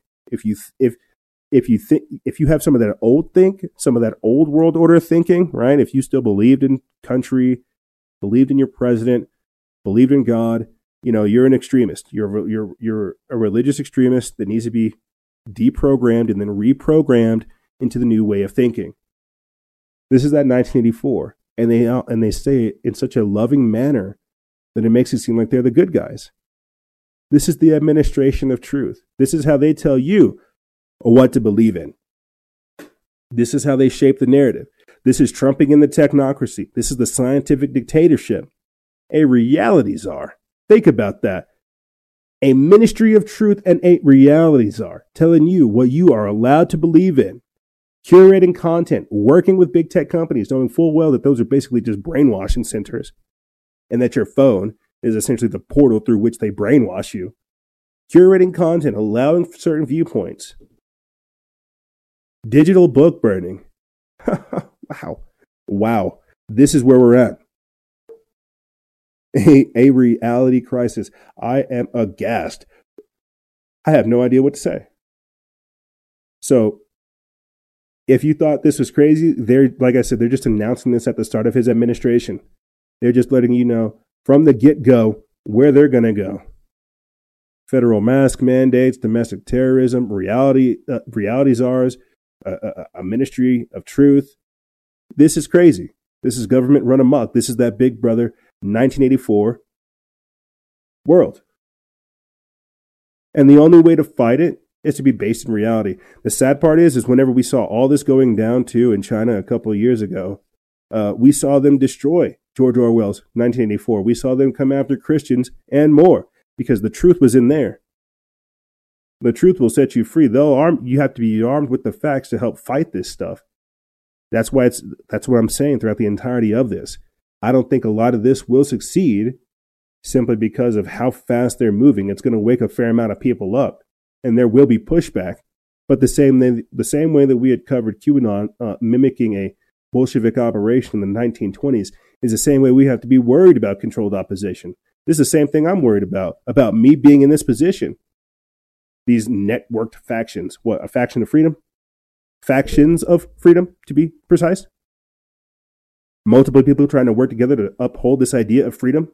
And you're right. One person that's researching QAnon conspiracies isn't the same person that goes out there and does weekly or monthly trainings. But they're still networked. They're still communicating because they're unified over this idea of freedom. Not compliance, not capitulation, not submission, or state-ordered government, not state-approved power, but freedom, something immaterial, kind of like God. You see how at first it's going to be your rights, your liberties, and then it's going to be your spirituality, your God, and more. I mean, I'm telling you, the same way that we saw them tear down statues a couple of years ago, last year, really, is the same way that they're coming for Jesus next. They're coming for your God next.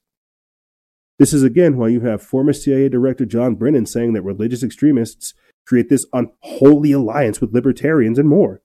Because, again, how dare you be a free-thinking individual in this administration of truth with the most popular president in American history? Like, we're already starting to condition our mind to accept lies and to play this bullcrap. That's why we have to make jokes that this is the most popular president in U.S. history. He got all of the votes. Wow. Very, very interesting day we are entering into. And speaking of the administration of truth, we're going to be coming back because we're going to take a quick break.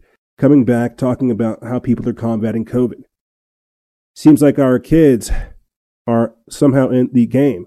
There's a showdown in Chicago as teachers have begun to defy the mayor's orders. They're saying that a strike is imminent. Teachers want to go back to in-person learning. They want to educate the kids. They say that they see the suicide. They see the mental health depreciate. They see what COVID is doing. People are trying to fight back against it. But because we have got a government that is running amok, running roughshod on us, a big brother government that thinks it knows what we want, it's not letting it happen. You also have Chinese police arresting a ringleader and suspects in a fake COVID vaccine ring. Of course. They're trying to collect your DNA. They're trying to not only poison you, but collect your DNA. We are in a war. And COVID is a single bullet. We're going to be talking about this and more on the other side. Ladies and gentlemen, don't go anywhere. This is Freedom Faction over here on Factions of Freedom. And we'll be right back right after this.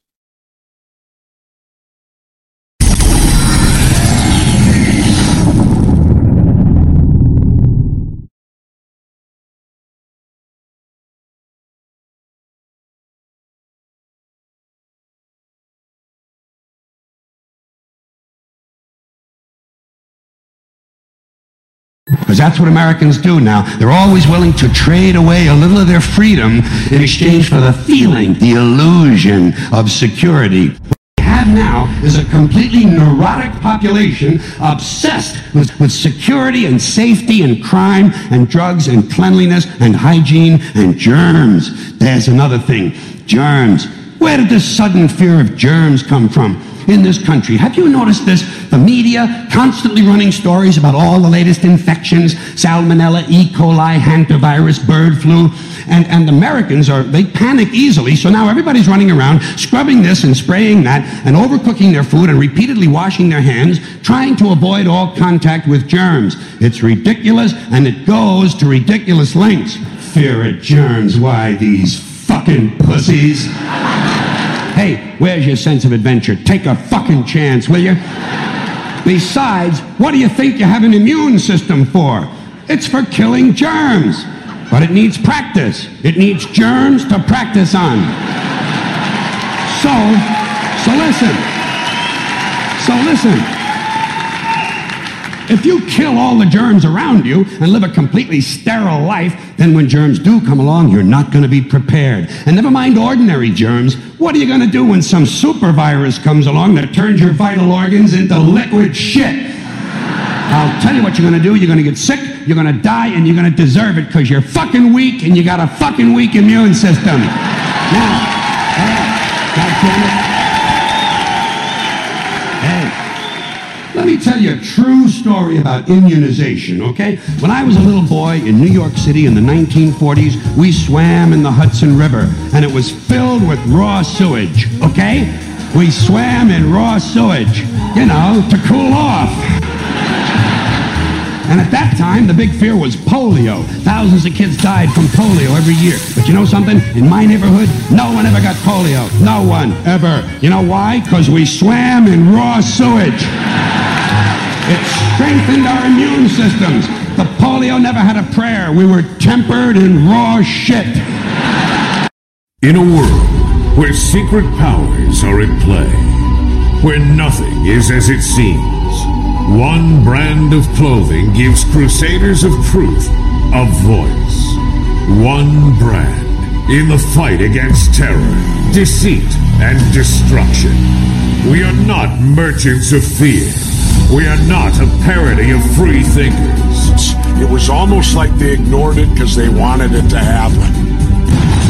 I occasionally think how quickly our differences worldwide would vanish if we were facing an alien threat. This season, Get ready to awaken the masses. Forget the politicians. Politicians are put there to give you the idea that you have freedom of choice. You don't. You have no choice. You have owners. They own you. Forbidden Clothes. Because if you know, you know. Victimizers beware. The racist and bigots' greatest nightmare. Social justice warriors. It's the bias response team. If you've been offended, your feelings must be defended. Freedom of expression is a microaggression. Here comes Angela Freddy. He's always ready to fight fascism with fascism. Starbucks windows don't stand a chance. Ethic enhancer. He's a systematic racism finder.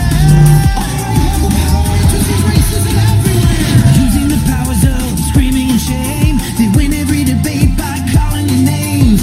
They're heroes who think that they're victims. Social justice warriors.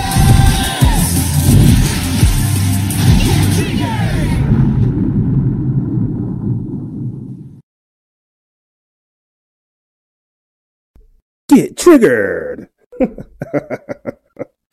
Oh man, gotta have some fun. You gotta have some fun with it because it's dark. It's dark, man. Life's getting crazy out there. I have to have some fun with it. Stuff is wild.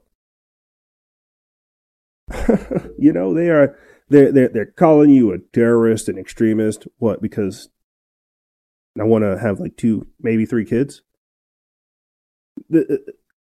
Like it's crazy, man. What is going on out there? So yeah, you got to learn to laugh at it.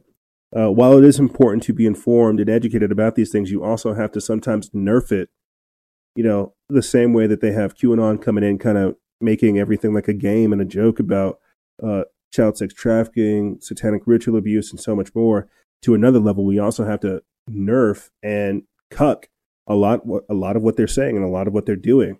We have to expose it because these bullies, essentially, these grandstanding, virtue signaling, soapbox standing people have to be called out, and then at the same time nerfed. We have to jest. We have to not take them so serious, and if anything, learn to throw it in their face.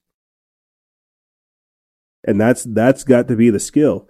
I think a lot of what happened, you can call this Saul Alinsky's rules for radicals, or the satanic inversion, or how these people operate, but they've definitely changed their approach and how they get across some of these social and political agendas.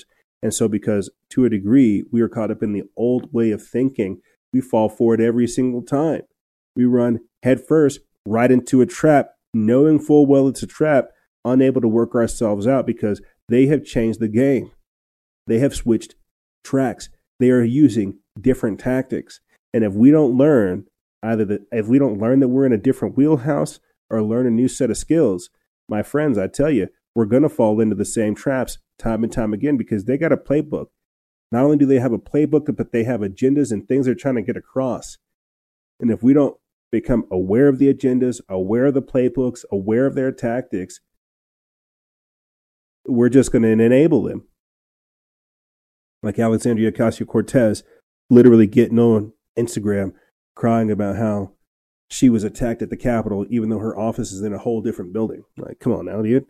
This is what needs to happen. These people need to be called out for the liars they are, and then have their power taken from them to a degree. By giving them airtime, by giving them energy, by giving them attention, we are giving them power. And that's what some people are saying. That was the worst thing that Trump did, is by acknowledging things like Antifa, Black Lives Matter, and all these other groups. He basically emboldened the leftists. He emboldened a lot of this behavior because he allowed for them to get more and more progressively angry, more and more agitated. He egged them on. And that's why they're so organized. That's why they're so weaponized. And that's why they're so charged, because they've got the power now. They've already identified their targets. They're putting them on domestic watch terror lists, this, that, and the third. This is another reason why I have a problem with Twitter taking down Antifa, because we need to watch them. But I digress. What I'm trying to say is we need to learn the different tactics, learn the phase of the war that we're in, and try different things. And so to a degree, laughing at them helps, because it is ridiculous. for them to be doing what they are doing. Speaking of ridiculous and people doing what they're doing, a week after saying wear 2 masks, Dr. Anthony Fauci says it won't make a difference. There are many people who feel, if you want to have an extra little bit of protection, maybe I should put 2 masks on. There's nothing wrong with that, but there's no data that indicates that that is going to make a difference. And that's the reason why the CDC has not changed their recommendations. There are many people who feel. Less than 1 week after advising Americans that wearing 2 or even 3 masks would be more effective against the spread of the coronavirus, Dr. Anthony Fauci has done a complete 180 again and admitted that there is no data to suggest that it will make any difference. This is an article that comes from Paul Joseph Watson over there at Summit Down News. They put this up February 1st. It says, after Fauci made the comments last week, the media began to push the idea that 2 masks weren't enough and that people needed to wear 3 or even 4 masks. However, during an interview over the weekend, Fauci completely contradicted his own comments from the previous week. It shouldn't come as a surprise, given that Fauci has flip-flopped continuously on masks, having originally said that there's, quote, no reason to even be walking around with a mask, and that they are little more than symbolic. Later, Fauci fully embraced the masks and stated that they need to stay on until everyone is vaccinated, as we previously highlighted, and went from wearing a mask to now wearing 2 masks being the best way to virtue signal. Why concern yourself with trivial matters such as breathing when the wearing of multiple face coverings is so effective in delivering social media clout? Don't let the